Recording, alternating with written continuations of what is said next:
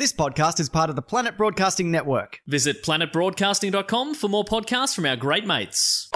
The following episode of TOFOP is rated MA. It may contain Batman references, time travel references, sexual references, lost trains of thought, and mild coarse language. TOFOP advises that the program is not suitable for anyone under the age of 15 or anyone who enjoys succinct, coherent conversation that might actually have a point. Minors must be accompanied by a parent, guardian, or priest. This is John Deek speaking.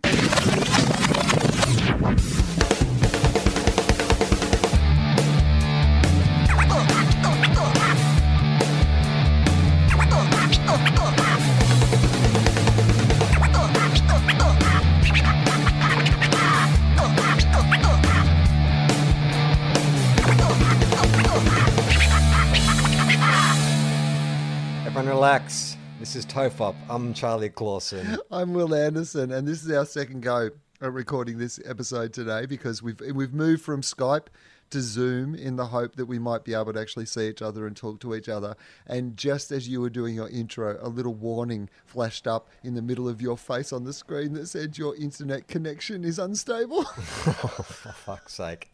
I mean, look. We have put up with a lot in the recording of this podcast. Bad sound, being in different countries. I refuse to let this pandemic beat us, Will.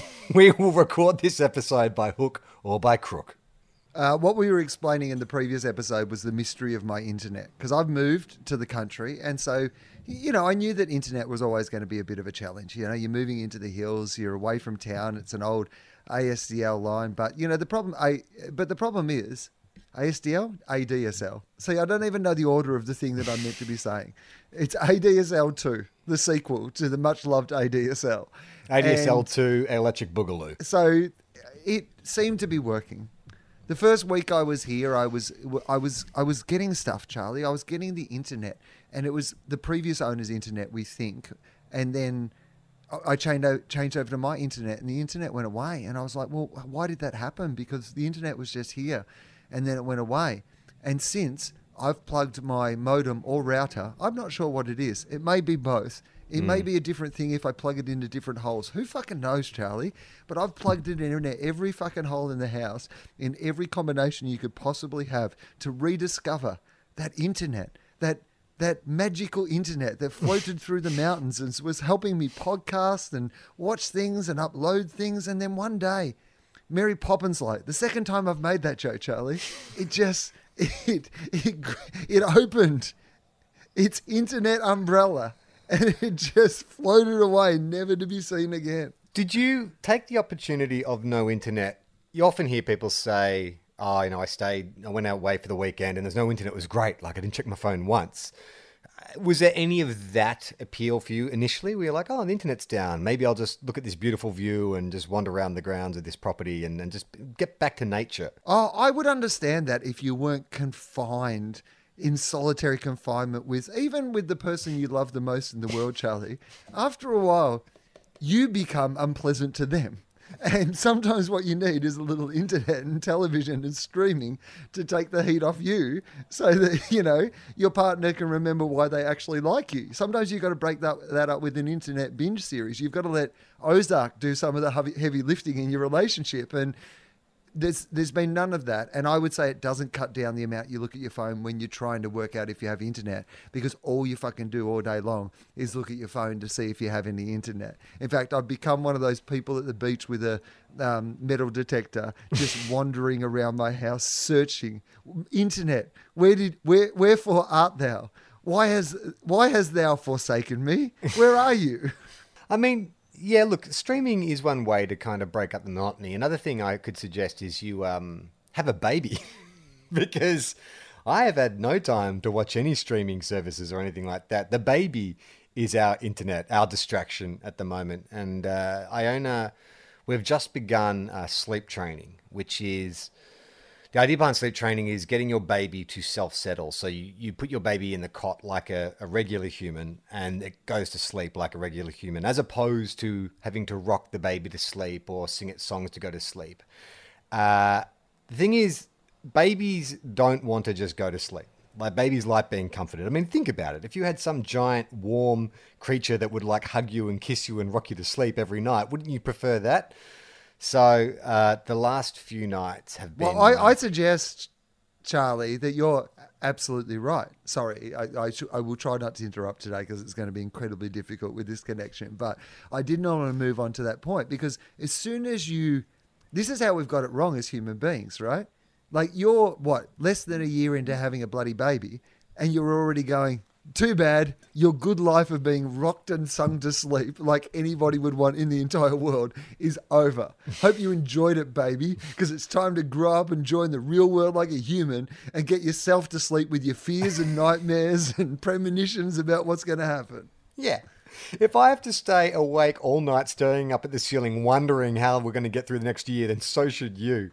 I mean, in this book that we've bought, which is like a baby sleep book, they sort of talk about you should have been doing this from the word go. But the challenge of, and you don't have to be a parent to understand this. If one of your dogs or your cats, was in distress, like you have a natural impulse to want to comfort.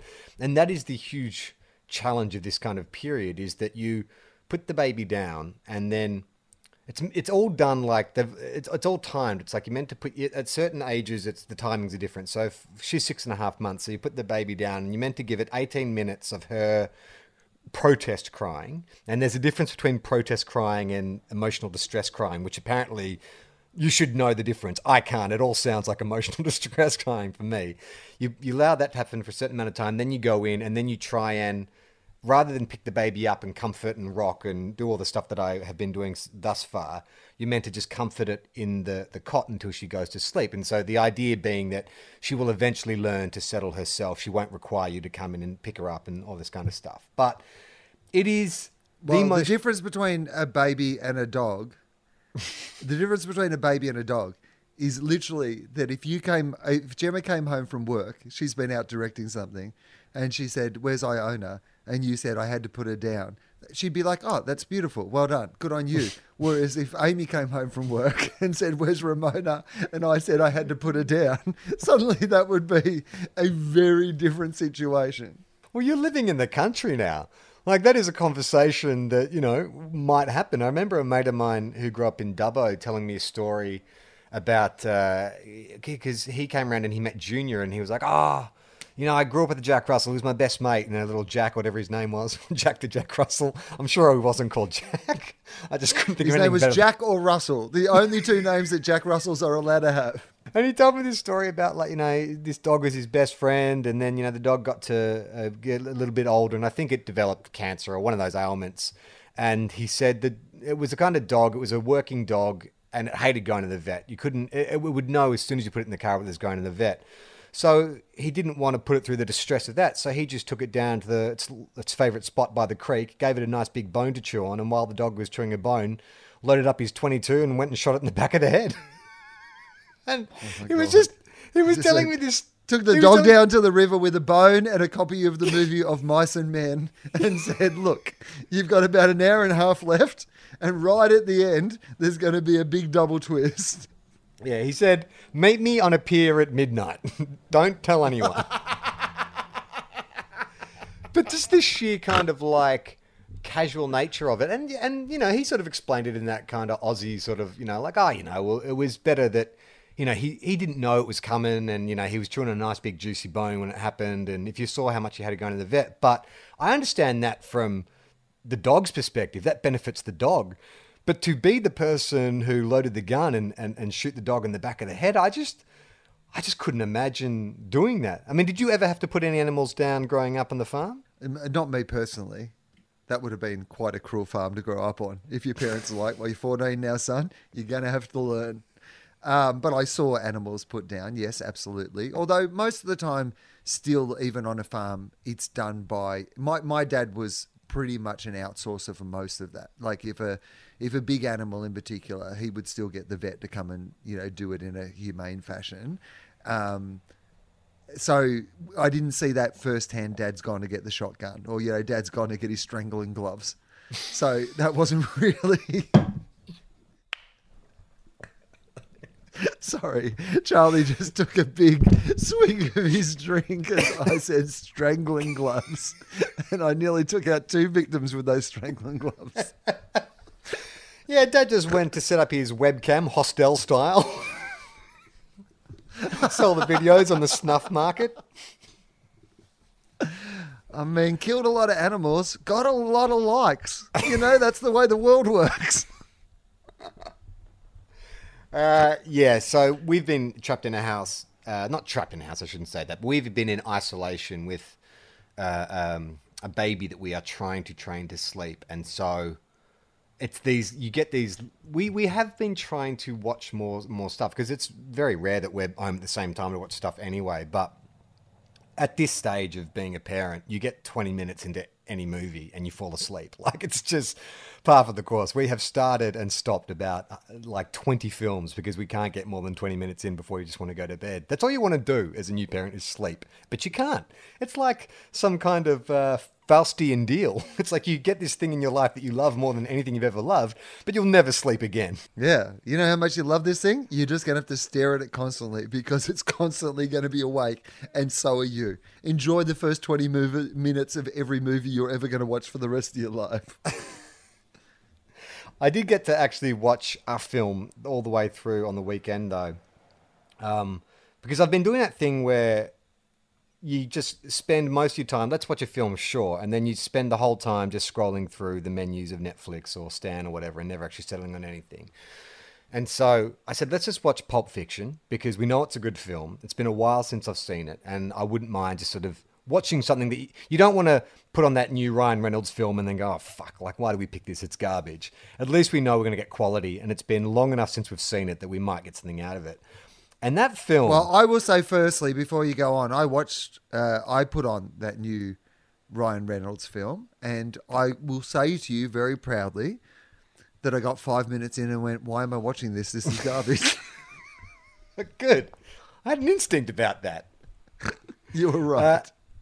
But Pulp Fiction, man, like, it's sort of funny. Like, there's certain films that are so influential and so famous that you kind of take it for granted. Like, watching it, it's like, it stands up incredibly well. Like, it is still like an almost flawless film, from performances to writing to shock value, all that kind of stuff.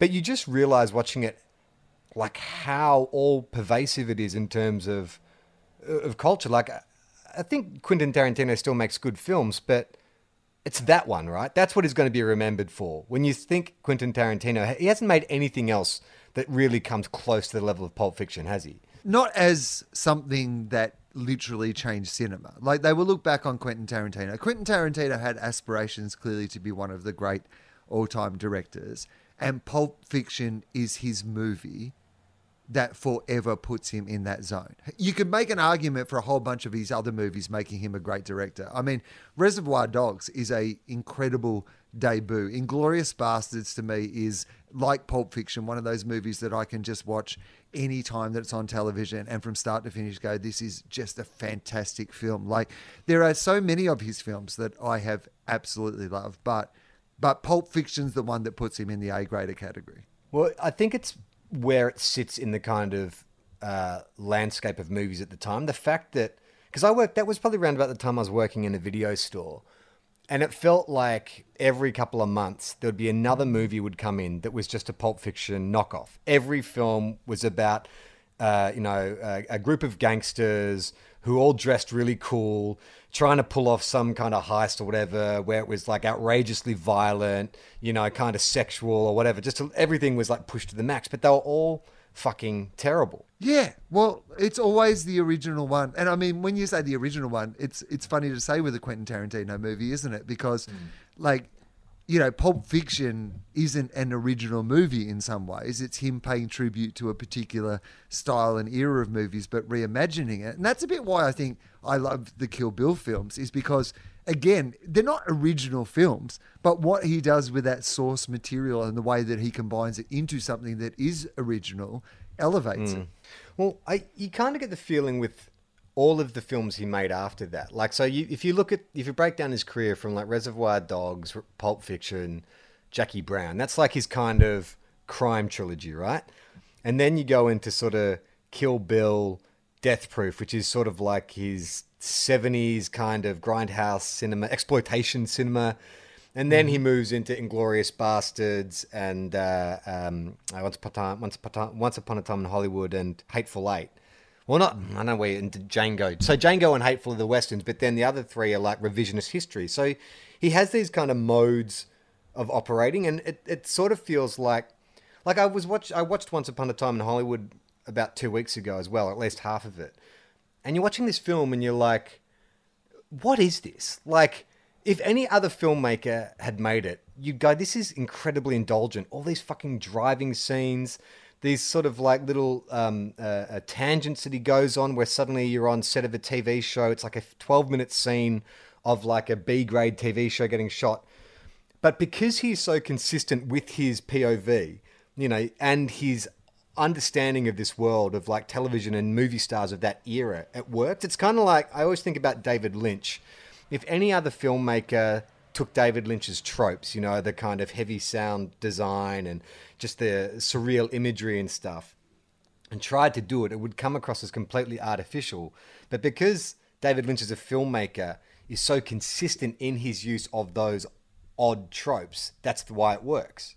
Yeah, I think there's an element with David Lynch, with Quentin Tarantino, with any of those people where when you ask that question that you would ask of other people, what's the point of this?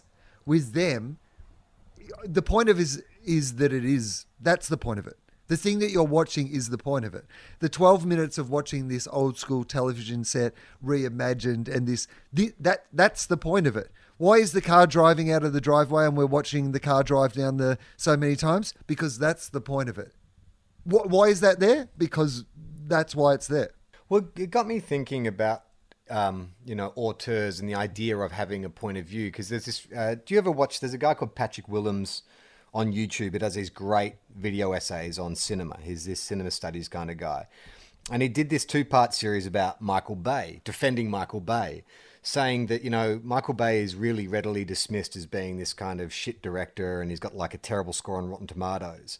And he's gone, but the idea of him being a hack doesn't really make sense because when you ask someone to describe a Michael Bay film, they can talk about like his lurid color palette, the way the camera moves, the kinetic editing, you know, the male gaze of females, you know, sports cars. He has a definite signature and it's gone. His point of view is juvenile and base and navel, but you can't, navel gazing, but you can't suggest that he doesn't have a point of view. This is just what happens when you give like a guy with the mentality of a 12-year-old, you know, hundreds of $1 million to make a movie. And he does it really, really well. Whether or not you like it is just a question of taste. But it's not like, you know, you can point at like a dozen other directors, like a Brett Ratner or whatever, who make the same kind of films, but you don't remember anything about Brett Ratner. If you were to describe me what's Brett Ratner's cinematic style, he doesn't really have one. So what you're basically saying is if you're going to be terrible, be the worst. Then 100%. People remember who you are. Like essentially Michael Bay is the equivalent of $100 million monkey smearing his own shit on a fucking piece of canvas, but somebody comes along and says, well, he's got a point of view. You know, he's smearing the shit on the canvas. I don't think it's that, because that's more what like a director like Uwe Boll or some kind of B-grade exploitation director is. Like, that's kind of, you know, that's like punk, where you just go out and you just, doesn't matter if you've got any technical ability, you just fucking have a go. Whereas Michael Bay is technically proficient. Like, he knows how to move a camera, he knows how to compose a scene. It's just that his point of view of the world is shit. Like, it's really shallow and juvenile. But, you know, if you're sort of arguing... I mean, I guess you're right. You're like, I do understand what Michael Bay's point of view is. I just hate what Michael Bay's point of view is. But it is a point of view. Yeah. Well, there's in this video essay, they bring up a quote by another director who went to film school with Michael Bay. And they talked about how one of the assignments they were given was they had to make a music video for an existing piece of music as an exercise. And because it was film school, all these film school students chose like, you know, Tom Waits or like Nick Cave or just, you know, a serious kind of artist. And he chose like Take My Breath Away from Top Gun. And the guy was saying like, it was the best of all the things that were made because everyone else was trying to create a piece of important work where he's like, fuck it, this song moves me. You know, even though it's shit, it moves me. And he actually was able to create something that reflected part of who he was. Has Michael Bay ever made a film that you thought was great? I enjoy The Rock. That's probably the film of his that I've enjoyed the most. And Armageddon as like a cheesy kind of like over the top thing. But I'm not. I've tried to watch like one, I can't remember which of the Bad Boys, one of them, and I just can't get in. I can't get into Bad Boys. But I did like The Rock, and I thought Armageddon was fun. Why? Do you have a Michael Bay film that you like? Well, I would be not really is the answer, but if you had to do that thing where they were like, you have to watch one Michael Bay film for the rest of your life, once a week you have to watch a Michael Bay film, and it has to be the same Michael Bay film. What is that film going to be? I'd say The Rock. I think The Rock was kind of at a time where he's not the Michael Bay of Transformers. He was not quite bloated yet. It's got Nicolas Cage right when Nicolas Cage was at probably his best. Although, having said that, having seen some of Nicolas Cage's recent films, maybe Nicolas Cage is at his best now because that guy's completely off the fucking planet. But that was like, Leaving Las Vegas, Oscar winner, shifting from Coen Brothers films into mainstream action Nick Cage. You've got a vintage old Sean Connery, and you've just got some awesome action. Yeah, I'd say The Rock. Could you remake the movie The Rock? And supplementary question, could you remake the movie The Rock with The Rock? Yes. I think you should remake The Rock with The Rock. In fact, when I was working at the video store, I had a t-shirt that said The Rock. It was to promote the film, and I was thinking, wouldn't that be great to have that t-shirt now? Because people would be like, The Rock, and I'd be like, not that Rock, The Rock. I mean, The Rock in The Rock. I mean, you telling me that I can't sell that even during a pandemic, Charlie? The Rock must have... Dwayne, let's just... for clarity's sake, Dwayne Johnson must have named himself... Like that, the Rock came before Dwayne Johnson's The Rock. Are you suggesting to me that Dwayne Johnson is named after the movie The Rock, the Michael Bay movie The Rock? Podcast Mike, can you... I don't know, we're on Zoom, not Skype, so I don't know how messaging works on this, but can you just see... where The Rock... I mean, I know his dad was Rocky Johnson, so I'm assuming right. Son of the Rock, but he wasn't called Saw. S-O-R, Son of Rock. Yeah, and otherwise he should have been like called Pebbles or something as well, right? Like if you're son of the Rock. Podcast Mike, can you find out how The Rock decided to... I mean, I think it's going to be obvious, but just for clarity's sake, in case he named himself after the 1995 Michael Bay action film The Rock, where did The Rock get his moniker from? It came from his previous ring name, Rocky Maivia, which he got when he started wrestling. Okay, so he entered wrestling as Rocky Maivia and then just went into the third person and changed it to The Rock. It's a bit of a coincidence, don't you think, Will? It would be great if the real origin story was one day revealed. Like Dwayne's just doing an interview and he's like, look, I've never really spoken about this before, but I was sitting at home and I had this wrestling name and then I was Nicolas Cage. I love Nicolas Cage and I was watching this movie and I just suddenly, an idea occurred to me. Well, it seems a bit odd, right? Like, so his previous ring name was Rocky Maivia. And then if you're going to I understand shortening it, changing it, putting the emphasis on Rock, but wouldn't you just become Rocky? Or is that too close? There's some films I'll steal from and others I won't. Basically, everyone's like, you should call it Rocky. And he's like the movie Rocky. No, thank you. I would never do anything like that. You know what movie I like? Sean Connery and Nicolas Cage in The Rock. Now, there's a name. Well, you've read Dwayne Johnson's autobiography. I think I've read it as well, the one he released in 2003. There's a photo of him promoting it on your radio show. Can you remember the decision for him to start speaking in the third person? Because he didn't always speak in the third person. That became part of his persona, right? Well, firstly, you knew me in 2003 or whenever it was. How much of that era do you think I can remember? Not much. Certainly not an autobiography of The Rock that I read back then. Okay. So all right. I cannot remember. I'll tell you what I remember. The Rock's autobiography. Fuck, I think I might still have it here. I should probably get it. We can do a reading from it. But the Rock's autobiography from memory. it's written in two parts. So so half of it is written from the point of view of Dwayne Johnson, and the other is written from the point of view of The Rock. So, and I even seem to remember, and I don't know if this is right, that the passages written by The Rock are in like bold, as if, but it's all like third person, the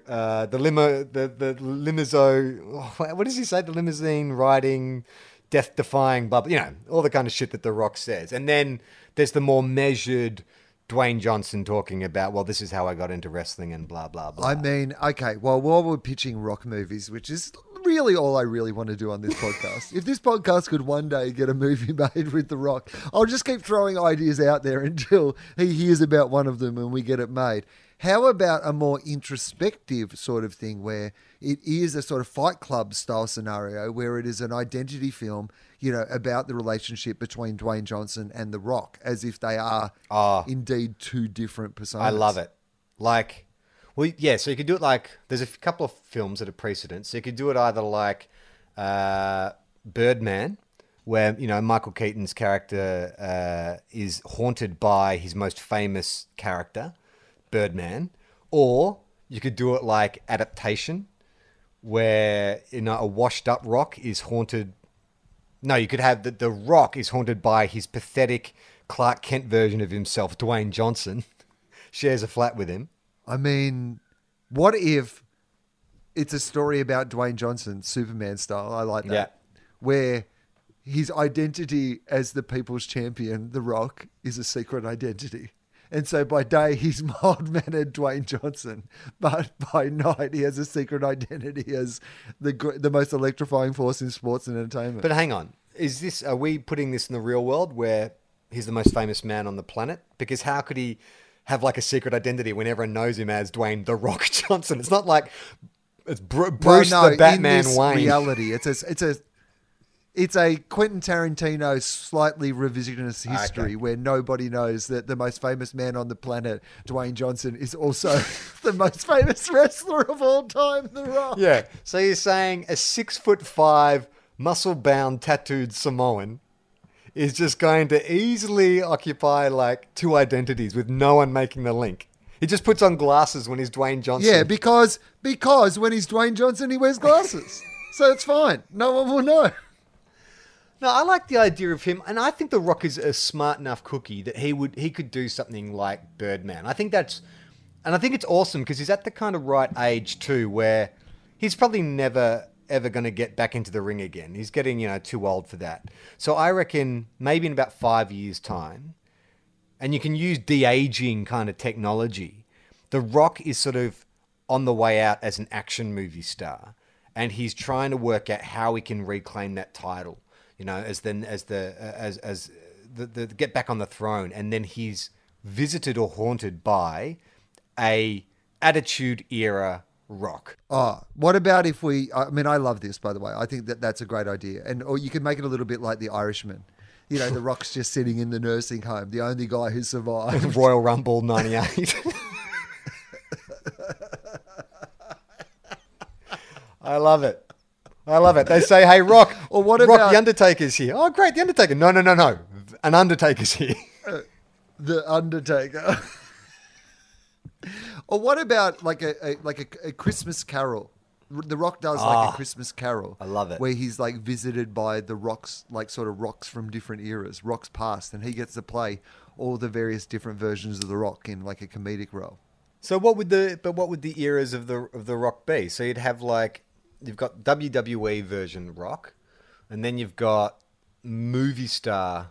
Yeah, but you've got early version of that, which is all sideburns and early attitude. So you've got pre-Rock The Rock. Okay. You've got like Rocky. Or how about Rocky, whatever his name was? No, that's there. So you got pre-Rock Rock, which is Rocky Maivia, where because he was a baby face. Remember, he had like curly hair and was like out like trying to get the crowd on his side by doing backflips, all that kind of shit. Then you got Attitude Era Rock, where he's the bad guy. He's in the. Oh, hang on. You've got Canadian Football League The Rock. So you've got his previous career as a professional, gridiron player. So you've got Canadian football's The Rock first, his college years. So aspiring a professional athlete, The Rock. Yeah. That's good because that's great. Awesome. before he goes to wrestling. Yeah, because that's a great framing device, because that character, that's the rosebud of the story, because that character is a 17-year-old or whatever it is. You understand that he's got dreams about, becoming a professional NFL footballer. He wants to have endorsement deals. He wants to take over the world. But then, his knee injury or whatever the hell happened to him ruins that. So that's one persona. But that guy can come back, because if The Rock is in the nursing home Irishman style, that is the kid who will be most nagging him to say, you promised me you're going to get to the top and stay on top. What are you doing in this nursing home? You need to get back on it. Then you got Attitude Era, which is like the totally cocky, arrogant, eyebrow-raising, most electrifying man in sports entertainment. So he comes along, and he's the one who's all about, like, he's the id. Just every impulse you've got, he doesn't give a shit. Continues to speak in the third person, tells him to, steal, kick, escape the nursing. Hang on, before we go on, how old is The Rock? Are we saying like 80s? He's 80 years old? Yeah, he's at least 80 years old. In fact, he's 90. He's in his 90s, but he's in the shape that a normal person would be at sort of, say, late 70s. But like he's mid-90s. He's approaching his 100th birthday. Okay, so he's like everything just a normal hurts. Every part of him, every bit of damage that he's done to his body over the years, every weight that he's lifted, every single thing about him hurts. He wanted to be the most entertaining, best known person on the entire planet, and he was. And now he is just living out his years in absolute darkness and pain. I'm sorry, just that last little bit, the connection slowed right down, so you sounded like you're incredibly drunk. Okay, so is an old man in the nursing home. That's great. Okay, so is it conceivable though that 90-year-old Rock is thinking about how he can get back to the top? I mean, is he delusional? Is his brain are the synapses in his brain misfiring? Maybe there is like a event, like a WrestleMania or some sort of event that they just want him to go back and essentially do, because like The Rock at 95 is going to be the same shape as like Ric Flair was, when he was still wrestling, right? So the idea is that he could come back and, like wrestle in just like, it doesn't have to be a huge event, but like they want him to be able to do like the People's Elbow and a couple of his like most famous moves. Well, hang on, but the idea is that he was once the biggest star in the world and he wants to get back to that. So I don't think I think his ambition is to be a movie star again, and that he sees what he has to do is retrace the steps of his career that got him to that point. Yeah, but he can't be. That's too much. That's too much. What do you mean? No, I think it's the opposite, which is like he's gone well beyond wrestling. He's had this entire career, but wrestling has become the biggest entertainment in the entire world because it's the only it's the only sport that went on through the great pandemic that actually lasted 35 years. That nobody knew was going to happen. Oh. And so wrestling became the only form of entertainment on the planet, and it became what everybody would watch and discuss So not only was this famous movie star and this famous icon, but also wrestling had become this very famous thing. Even better than that, because you're 100% correct. The WWE has got all those exemptions, so they keep putting it on. But then it evolves to the point, because it's so strange to watch it without the crowds and stuff, where after a while, the actual wrestling started to get phased out. And what it became was almost like, theatre at the Globe. It was just sort of Shakespearean, where people started tuning into the WWE to watch the conflicts. And then the wrestling just fell by the wayside. It just became like theatre. But there must be some sort of move still, some physicality to each match. So it might the wrestling bit of it might be like 3% of the entire, so like the entire scene isn't the sex scene. The entire show isn't the sex scene. But you've got to have that thing at the end of so there are these 8 to 10 minute plays, these stories that people tune in for. But at the end, for like 15 to 30 seconds, there's always some sort of wrestling violence climax to it. Yeah, there's some. Well, even in wrestling today, or not today, but like in the last 10 years, they'd bring out like the old wrestlers, like Mae Young, who's like a super famous female wrestler. And she was coming out to like WrestleMania and stuff as an 80-year-old and getting like thrown through the tables by the Dudley Boys. So maybe like Shane McMahon Jr. contacts The Rock in the nursing home and says, hey, look, at WrestleMania 100, we want to bring you out and throw you through like 15 chairs or 15 tables. What do you think? And so then that kickstarts, that's the inciting incident of the film. And then The Rock has to sort of converse with all different versions of himself to work out whether or not he should go through it. So in that case, Okay. if we're saying he's in the nursing home, so we're suggesting that he had a career beyond present day. So after 2020, did he go on to become president? Yes. Yeah, why not? Yeah, Yes. absolutely. Like, you know, he already had this huge, Correct answer. he always had this huge audience, you know, that were already tuned into his Instagram feed. He was perfectly prepared for this new era because he already had all the eyeballs on the planet and he already understood social media. So when the great pandemic happened, I'm going to say it happened for, let's say 20 years. 20 years we're in some version of this pandemic, the great pandemic. And so The Rock doesn't get elected in 2020, but The Rock gets elected in 2024 and serves a second term in 2028 from his house. Still doing his cheat day live.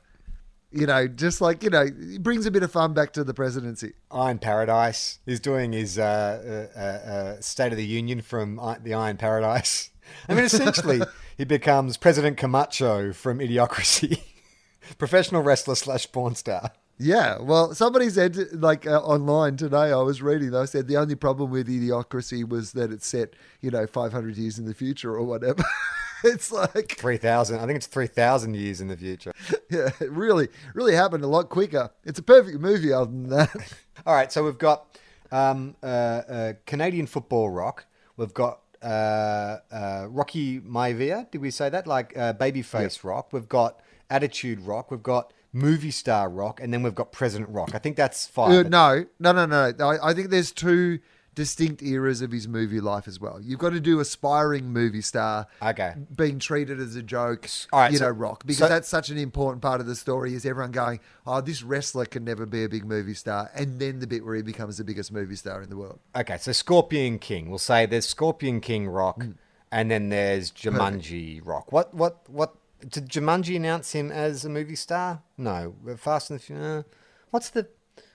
What film announced Rock as his own franchise? I don't think that there was any particular film. It just happened. It just got to the point where you're just like, oh yeah, The Rock's the biggest movie star in the world. But I don't think that there was one in particular that made everybody go. What I loved about The Rock was he had a lot of goes at it first. I think a lot of people just did not believe in his movie career. And he did a whole bunch of different things, including Get Shorty or the sequel to Get Shorty. He was involved in one of those. He was doing some like art house flicks. He was doing straight action stuff. Like, this is an interesting period of his acting career. All right, okay, so let's see. I'm just going to see if there was a definitive Rock star. Have you got all of vehicle. them? Let's just go through The Rock's movies. Okay, yeah. Have you got all the movies of The Rock? Yeah. In order? Yeah. All right, okay. Jesus Christ, he's made so much shit. He's done TV and a bunch of other things all the way through this. Okay. All right, so we'll skip past all like his, you know, playing the Rock stuff and get into his movie career. Starting with The Mummy Returns, where he played the Scorpion King. Then he's in a film called The Long Shot, played a mugger, blah, blah, blah. Then he gets his own spin-off movie, The Scorpion King, right? Yep. Then his next movie role is Welcome to the Jungle, otherwise known as The Rundown. Yep. Then he does Walking Tall. Then he does Be Cool, the Get Shorty sequel. Then he does Doom, based on the video game. Then he does Southland Tales from the director of Donnie Darko. Johnny Jarko. Johnny Jarko. Then he does The Gridiron Gang. He does a couple of TV gameplay. He does a kids film, The Game Plan, where he plays a footballer. It's kind of his kindergarten cop. Then he plays a small role in Get Smart. Yeah, so he's like, you're right, experimenting, doing comedy here, little bits there. He's also doing TV Played the whole time. Jaime, I think. Oh, is he playing Jaime, the robot? I think he played Jaime. Or maybe he was playing a super agent that Max was perhaps in competition with. Anyway, I then saw that he movie does again recently. Race to Witch Mountain. Then he does Saturday Night Live, where he does the classic The Rock Obama sketch. Then he does The Tooth Fairy, another kids' film. I mean, looking at this now, you can definitely see there's a strategy behind this. Like, the way he's approached his film career is he's obviously looked at other guys like Arnie who have expanded, and it's like, okay, well, that's fine. Bread and butter is going to be action, but I need to do like a family film. I need to do a comedy. I need to do a voice in an animated film. Okay, then he did The Other Guys. Then Faster, which seems like a Fast and Furious kind of ripoff. Fast and Furious 5. Okay, so 2011, he enters the Fast and Furious franchise. So this is probably, I would say that's probably one of his most iconic characters, right? Hobbs. Right. It's Yep, 2011. I agree. I reckon this is when he started to enter the kind of public awareness. Journey. Then he does Journey to the Center of the Earth 2. I didn't even realize I made a sequel to that. Then he does a film called Snitch, which looks exactly like Driven. I mean, it's almost an identical poster. Never even heard of it. But it looks like a crime film in which he drives a car very fast. Then he does G.I. Joe Retaliation. Then he has a film called Empire State, which I've never heard of. And then our favourite director, Michael Bay, he does Pain and Gain in 2013. So looking for a bit of dramatic cred there. So up until this point, I think there's two of these movies that I have not seen. Driven and Snitch. No, I've seen Snitch. I can't remember Have what you it was really? about, but I remember seeing Snitch. But I've not sorry. watched Driven. No, sorry, Faster. The movie's called Faster. His character's name is Driver. And not Adam Driver, like an actual car driver, I'm assuming. Where he plays Adam Driver. I would watch that movie. Oh, The Rock fuck, plays the actor Adam Driver. Marriage Story recast with The Rock. I would watch that in a But heartbeat. otherwise, exactly the same. Okay, then he Imagine does... that if Noah Baumbach, that was Noah Baumbach, right? Yeah. So if Noah Baumbach said, much like there's a Snyder cut, I also have another cut of this movie as an experiment because I was tossing up between two people for the main role. Adam Driver, I love his energy, but I love the Rock's pull at the box office and his magnetism. So I got The Rock to do a version where he plays Adam Driver. We're going to release that on DVD. I think that's one of our favourite things. It's just like when we recast Adam Sandler in Perfume, where we want him to make the exact same film, just with Adam Sandler and Jack and Jill drag. We want The Rock to do Marriage Story. Okay. 2014, he does Hercules. And that's a fairly big studio film. Yep. It's a grab. Didn't quite work out. Fast and the Furious 7, so he comes back for that. Oh, here we go. Now we're getting into biggest star in the world territory. San Andreas. Then he does Central Intelligence with Martin... what's his name? What's his name? Not Martin Lawrence. Little guy. Kevin Hart. Funny. Kevin Hart, thank you. Then he does Moana, which was a big hit, animated.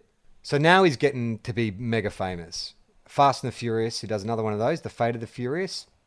Then he does Baywatch. So now he's producing all this. He's producing these films. So now you got to think he's in the zone, right? So what would you say? And then it goes on. It's Jumanji, blah blah blah blah, Fighting with My Family, blah blah blah. So what would you say there is a turning point? I'd say it's San Andreas. So he goes from being, because he's part of an ensemble in the Fast and the Furious films. Hercules is a crack at a starring Sword and Sandals film, but didn't really take off. Pain and Gain, again, is part of an ensemble. Empire State Ensemble, G.I. Joe. Before that, is all ensemble. I think it's mostly that he has a good eye for a good ensemble. Like, he does a bunch of his own things in between. A lot of them haven't actually been that big a hit. When you think about those sort of films, Skyscraper, all those sort of things, they're very entertaining films, but none of them were massive, massive, massive hits. He just is involved in enough good things, and a lot of them collaborations, that in a cumulative way, he's got himself to number one. San Andreas was a big film, wasn't it? I'm just saying what the box office was. Yeah, but it's not like a career-defining, No. this made this person a star film. No, it was budget was 100 million and it only made, but almost 500 million. But that's not, by Marvel standards, that's not that great. Yeah, okay. All right. So you'd say the Fast and the Furious then that would be the turning point, where he went from being the kind of jobbing, to use wrestling parlance, he went from being a jobbing type actor to being a movie star. Fast and the Furious. Because I mean, it's a great call, isn't it? Because that would have been, know about a bit about how these conversations happen. That would have been a decision he debated a fair bit, you would have thought, because there would have been a discussion around who's getting more out of this. Is the movie getting more out of this? Are you a big enough star already that the movie's getting more out of this than you're getting? Maybe you don't want to jump on board a franchise that might be about to die at movie 6 or something like that. And yet him going into that universe reinvigorated. It was already kind of reinvigorating itself, but added to that impetus of it being reinvigorated, and then it's just been incredibly good for him, clearly. 100%. I mean, it's good enough that he got a spin-off and is the only person in that cast to have got a spin-off. And they brought him in as an adversary, right? He was brought in to be, someone who could go up against Vin Diesel. And then, because, look, the Fast and Furious films, I am no expert. They all seem the same to me. But from what I can tell, you have an incredibly sincere Vin Diesel going on about family, and the only when you do a street fight, the only thing that wins is the street, or some fucking crazy bullshit philosophy. But then you got The Rock, who seems to be, and Jason Statham, who seem to be having a great time just running around and shooting guns and kicking blokes and stuff. They don't seem to stop and kind of mull over family or who's going to win a street fight, the street. No, because it's probably drawn into their contracts. They're not allowed to. Vin Diesel's probably like, and family, you don't even mention your own fucking family on set. Like, yeah. I do the family shit. In these movies, you don't have any brothers. And if you do have a brother, they're fucking evil. They are adversaries in these films because I'm the only one who can talk about how important family is. And you can't drink a Corona either, motherfucker. These are my conditions. I cannot lose a fight to you. You cannot drink a Corona. And I'm the only one who can mention the fact that I even have a fucking family. I mean, the stipulation was so strong that The Rock had to go make Fighting with My Family just to get it out of his system. He goes, I want to make you to make a movie called Fighting with My Family and put it on the public record. Yeah, all right. So that's the two eras of The Rock. So we say Scorpion King Rock and Fast and the Furious Rock, yes. Right? Okay, so just to recap, we've got Canadian Football Rock, Babyface Rock, The Rock, Scorpion King, Fast and the Furious, and then President Rock. So all those versions of him come to Christmas Carol style, come to the nursing home to kind of either... Now, are they all in support of him doing WrestleMania 100? Or is some... Like, I imagine that maybe the President Rock is a bit more circumspect. Maybe the President Rock learnt a thing or two about the fleeting nature of fame and, maybe contributing something of substance to the world as opposed to just going to grasp that brass ring one more time. Well, maybe the irony was that he was a great president, but his presidency wasn't great because we had become too consumed by being distracted by the stories of wrestling and entertainment, and he couldn't actually get things through. So, the irony was that the thing that had made him president, which was, our obsession with show business and celebrity, was the same thing that made it impossible for him to do his job once he was in there because we were so distracted by celebrity and fame that we didn't pay any attention to him. So is President Rock advising Old Man Rock not to do it then? Or is he saying if you're going to do it with substance? He's saying, don't do that. Why would you go and dance with these people who destroyed everything that remained dear to us? Like, the McMahons are running the world at this stage. Yeah, he's in a nursing home. The reason he's alone in a nursing home as a president is he's been disavowed from this dystopian society that we now live in, which is purely run by the McMahons of the world. Donald Trump, who used Vince McMahon's playbook to run for president, they've formed a sort of, different world to The Rock. So this is why he's never gone back to wrestling. Because there was a massive split when The Rock was actually president between this sort of alt-right Trumpian version of the world that was run by the McMahons, the only entertainment company and now theatre company in the entire world. Yeah, so there's basically all your entertainment comes from one company, the WWE, and it's facilitated by Amazon, who's the only delivery service for said entertainment. Yeah. It's Jeff Worldwide, Bezos. And they've changed their name to Worldwide Entertainment because it is literally the only entertainment worldwide. And they are watching it. Amazon's the only delivery company. The Rock is president. This is your future. So do you reckon you could make that now, or do we have to age The Rock up? I think it'd be good to make it now. I think The Rock is in a position too where he has enough clout that, a studio will bankroll anything. If you got Charlie Kaufman the writer of Being John Malkovich to write this script and took it to The Rock, I reckon The Rock could easily... Well, The Rock's getting anything made. It doesn't matter what it is. But if you got Charlie Kaufman, I reckon you could have a chance at a really good script. Okay, so old Rock. So this is great. This is also Rock's Oscar movie, right? Because he gets to play all these different characters. He gets to play himself old. Yes. So we set it... Yeah, absolutely. We make it now, but we set it... Obviously, him as an old man. So we start with prosthetics and, CGI and all that sort of stuff, and he gets to show his acting range. So he's not actually an old man when he's making this. We just get to see him pretending to be old man and then playing all the various eras of his life. So half of them are behind him, but his presidential years and how the world, that's all sort of this dystopian future that he has to play and imagine and create those characters. Yeah, that's awesome. Michael so, Bay. Who directs it? Michael Bay. Written by Charlie Kaufman and directed by Michael Bay. It sounds like one of those fake movies from Entourage. Hey, can you put a light on in your room? Because it is so dark.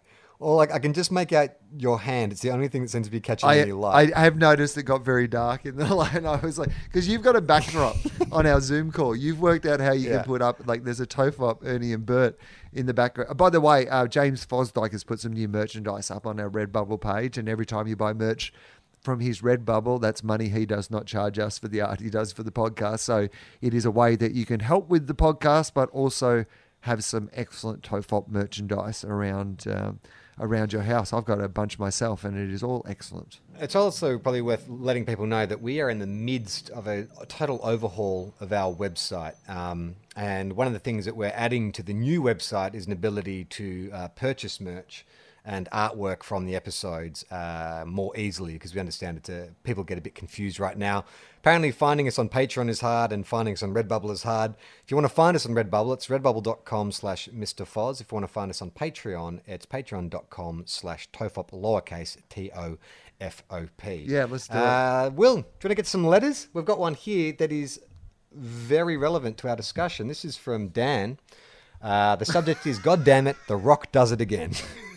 I mean, you know how on this show we used to talk about AFL so much that people got annoyed and we ended up having to make an AFL podcast? Should we do a Rock, just an exclusive? We just should a Rock pitch podcast? it to Triple M, the home We could of do that, the a short Rock run sport series. comedy.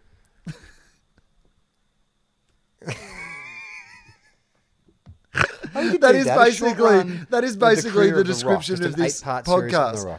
All we do is talk about the Rock sport and comedy.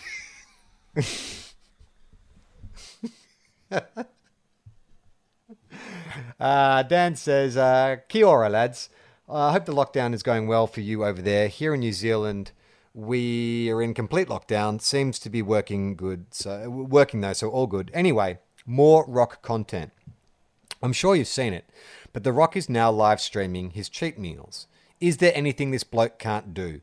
I found myself watching him intently for about an hour and a half as he smashed 2 glasses of his own tequila, then brioche French toast or something that looked like 4 full loaves of bread dunked in 24 eggs and 2 packets of cinnamon.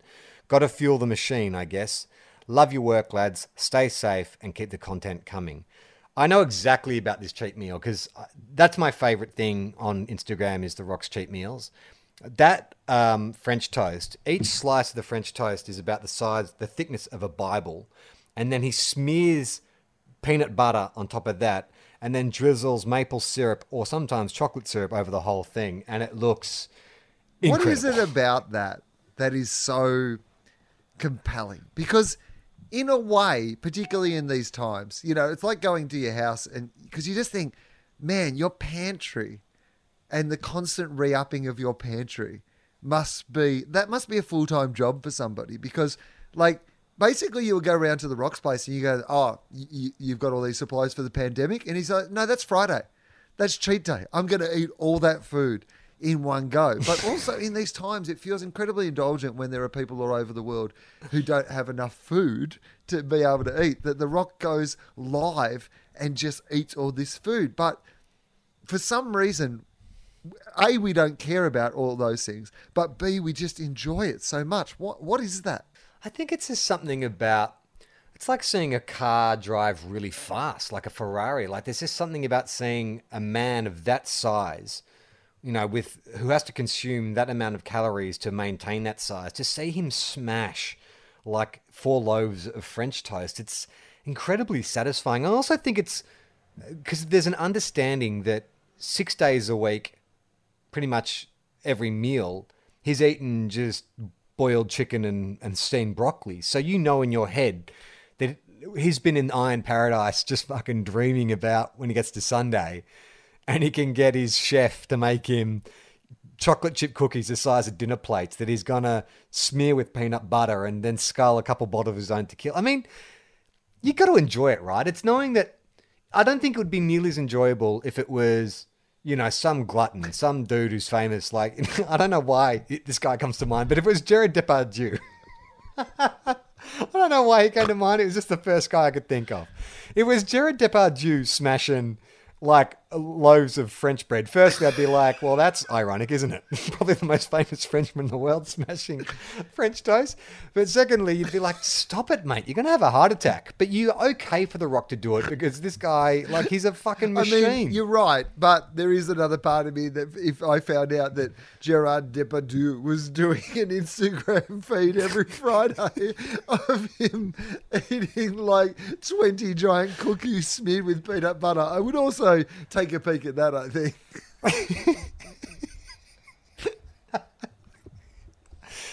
Nick writes in, subject line ticks. Hello, fellows. Just had to share something related to Will's tick story from this podcast, last week's podcast. We usually go camping on the south coast of New South Wales at Christmas for a few weeks. 2 adults, 2 kids, all under 10. Even the adults. All usually fun and quite functional. I'm normally quite an urban guy, so I like to get in touch with my inner Aussie. Sorry, I shouldn't. Sorry, say again? I should have let it go. You said all under 10. I said even the adults. It was not worth it backing over it. It probably wasn't worth it at the time. All right. It certainly interrupted your flow. I apologise to you and the listeners, and the podcast Mike is going to have to make sure that this fucking podcast is not a mess. So I apologise to everybody. Anyway, back to the letter. Camping, kids. So I try and get in touch with my inner Aussie by spending the full holiday in board shorts. Anyway, enough scene setting. After a lovely day bushwalking and swimming, my partner and I are lying in bed in pitch blackness. Something isn't... I was going to say Pitch Blackness, another Rock film, but it's actually a Vin Diesel film, his mortal enemy. I apologise, Rock, don't hold it against me. Okay, so they're lying in bed in pitch blackness. Something isn't feeling right with me, and so I'm absentmindedly playing with my balls. Like... When something's not feeling right with you, do you absentmindedly play with your balls? That's a question to you, Will. Yeah, like they're magic 8 balls. I just try to get a sense of, what's going to happen in the future. It's comforting. It's like one of those, like squeezy exercise balls that you can have in the office. Or sometimes I will actually use it like those 5 balls that you have in a row where you knock one into the other and they just swing gently back and back. That sometimes just absent-mindedly passes the time. Yeah, and just like a magic 8 ball, I've got "It Seems Unlikely" tattooed on my left nut. So I started absentmindedly playing with my balls, and they felt a little bit itchy. Then I find a lump, and not a small one, squarely in the middle of my sack and slightly underneath. Painful and itchy. I immediately assume testicular cancer or similar and start panicking. I ask my partner for a torch, and while she holds the light steady, I lift the sack to see the red angry welt on my balls with a tiny black center.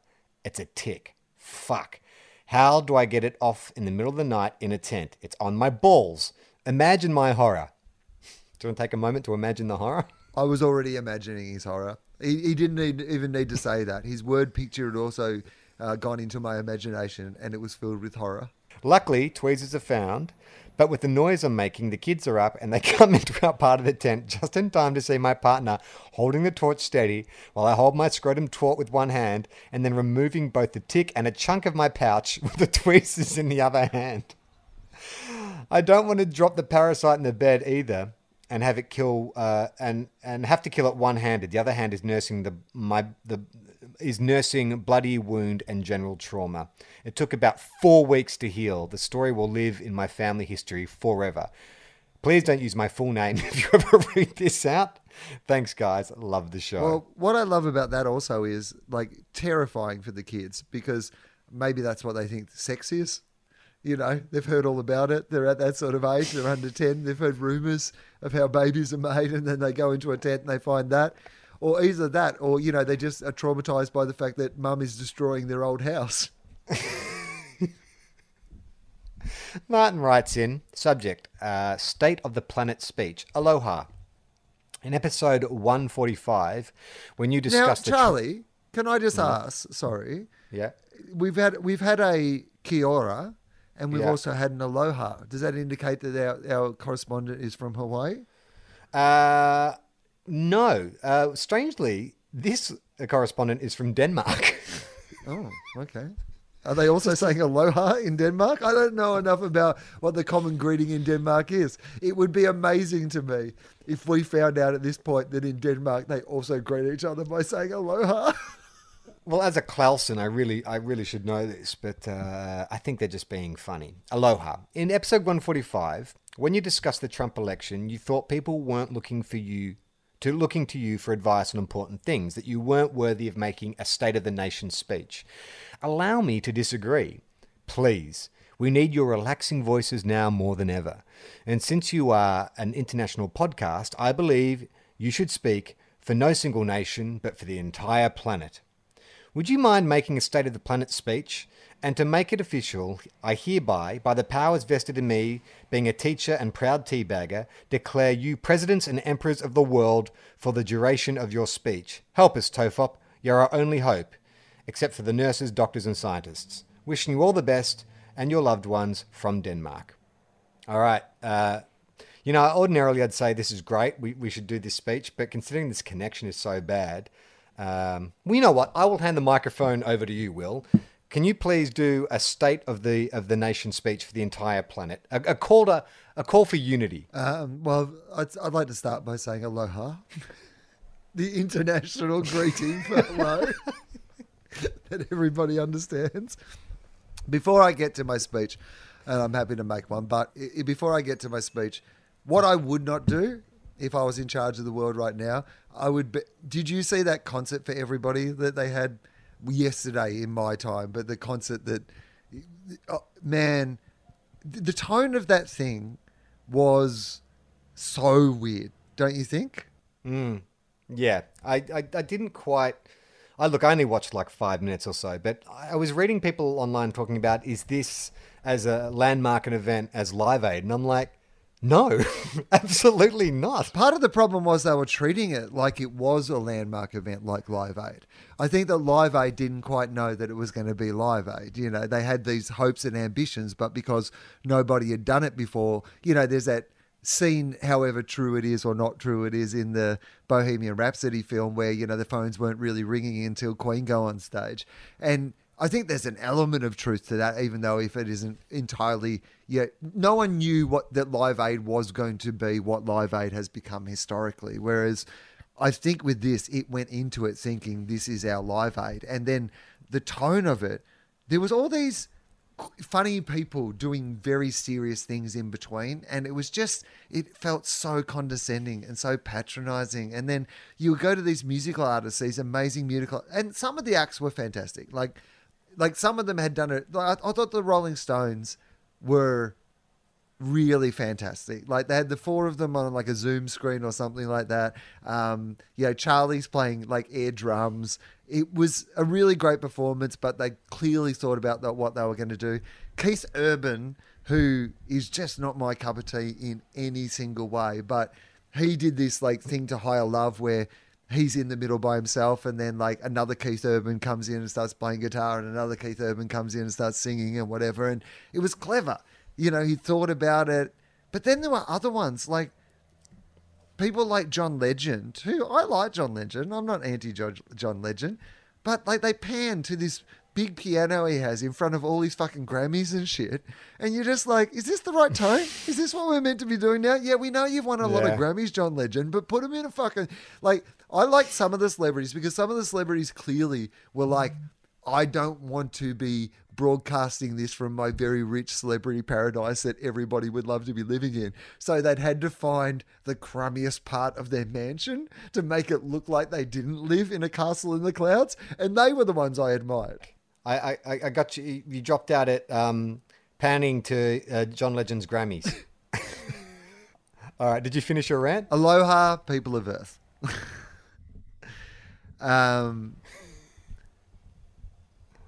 We're in a wonderful period in the story of human evolution. Right now, we are going through something that right across the world is testing us, and it is showing where the weaknesses in the systems are and where the strengths in the systems are. And we are seeing so many strengths. The workers on the front line, the doctors, the nurses, all TOFOP listeners. Number one medical podcast on the internet. Anyway, check it out. TOFOP, all lowercase if you want to donate to the Patreon. We are seeing the best of us. The kids working coals on the front lines, the putting up with abuse and people's fears. We are seeing the best of us. But we are also seeing the worst of us at the moment. And I think this is an amazing opportunity because there are going to be greater challenges than what we are going through right now that are coming. This is our practice run. This is our simulation. This is level 1 of the game that we're about to play. And we have an amazing opportunity to come together as a globe, as a world, to forget about boundaries and borders and state versus state. We are a world. We are the human race. And if we are going to survive as a human race, then we need to start acting together like we're all on the same team. And this is our practice run. We get a chance right now to see how well we work together and where the faults in the system are and where we can fix those faults. Why aren't people so isolating?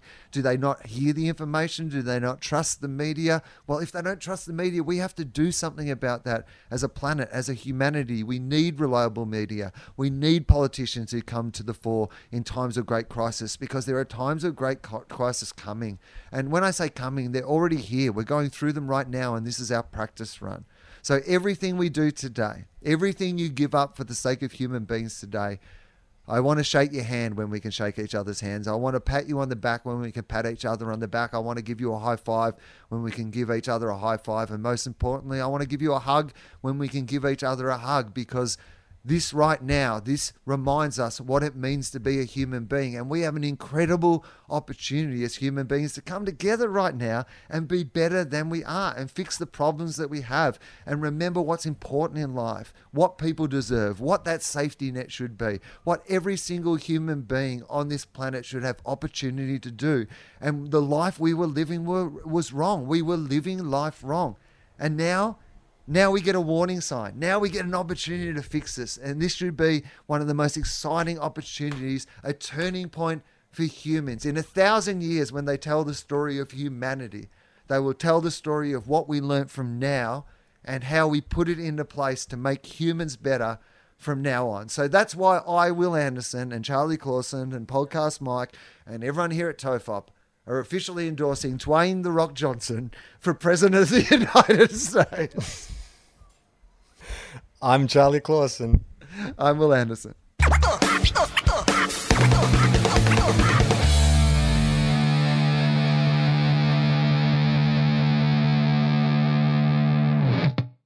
This podcast is part of the Planet Broadcasting Network. Visit planetbroadcasting.com for more podcasts from our great mates.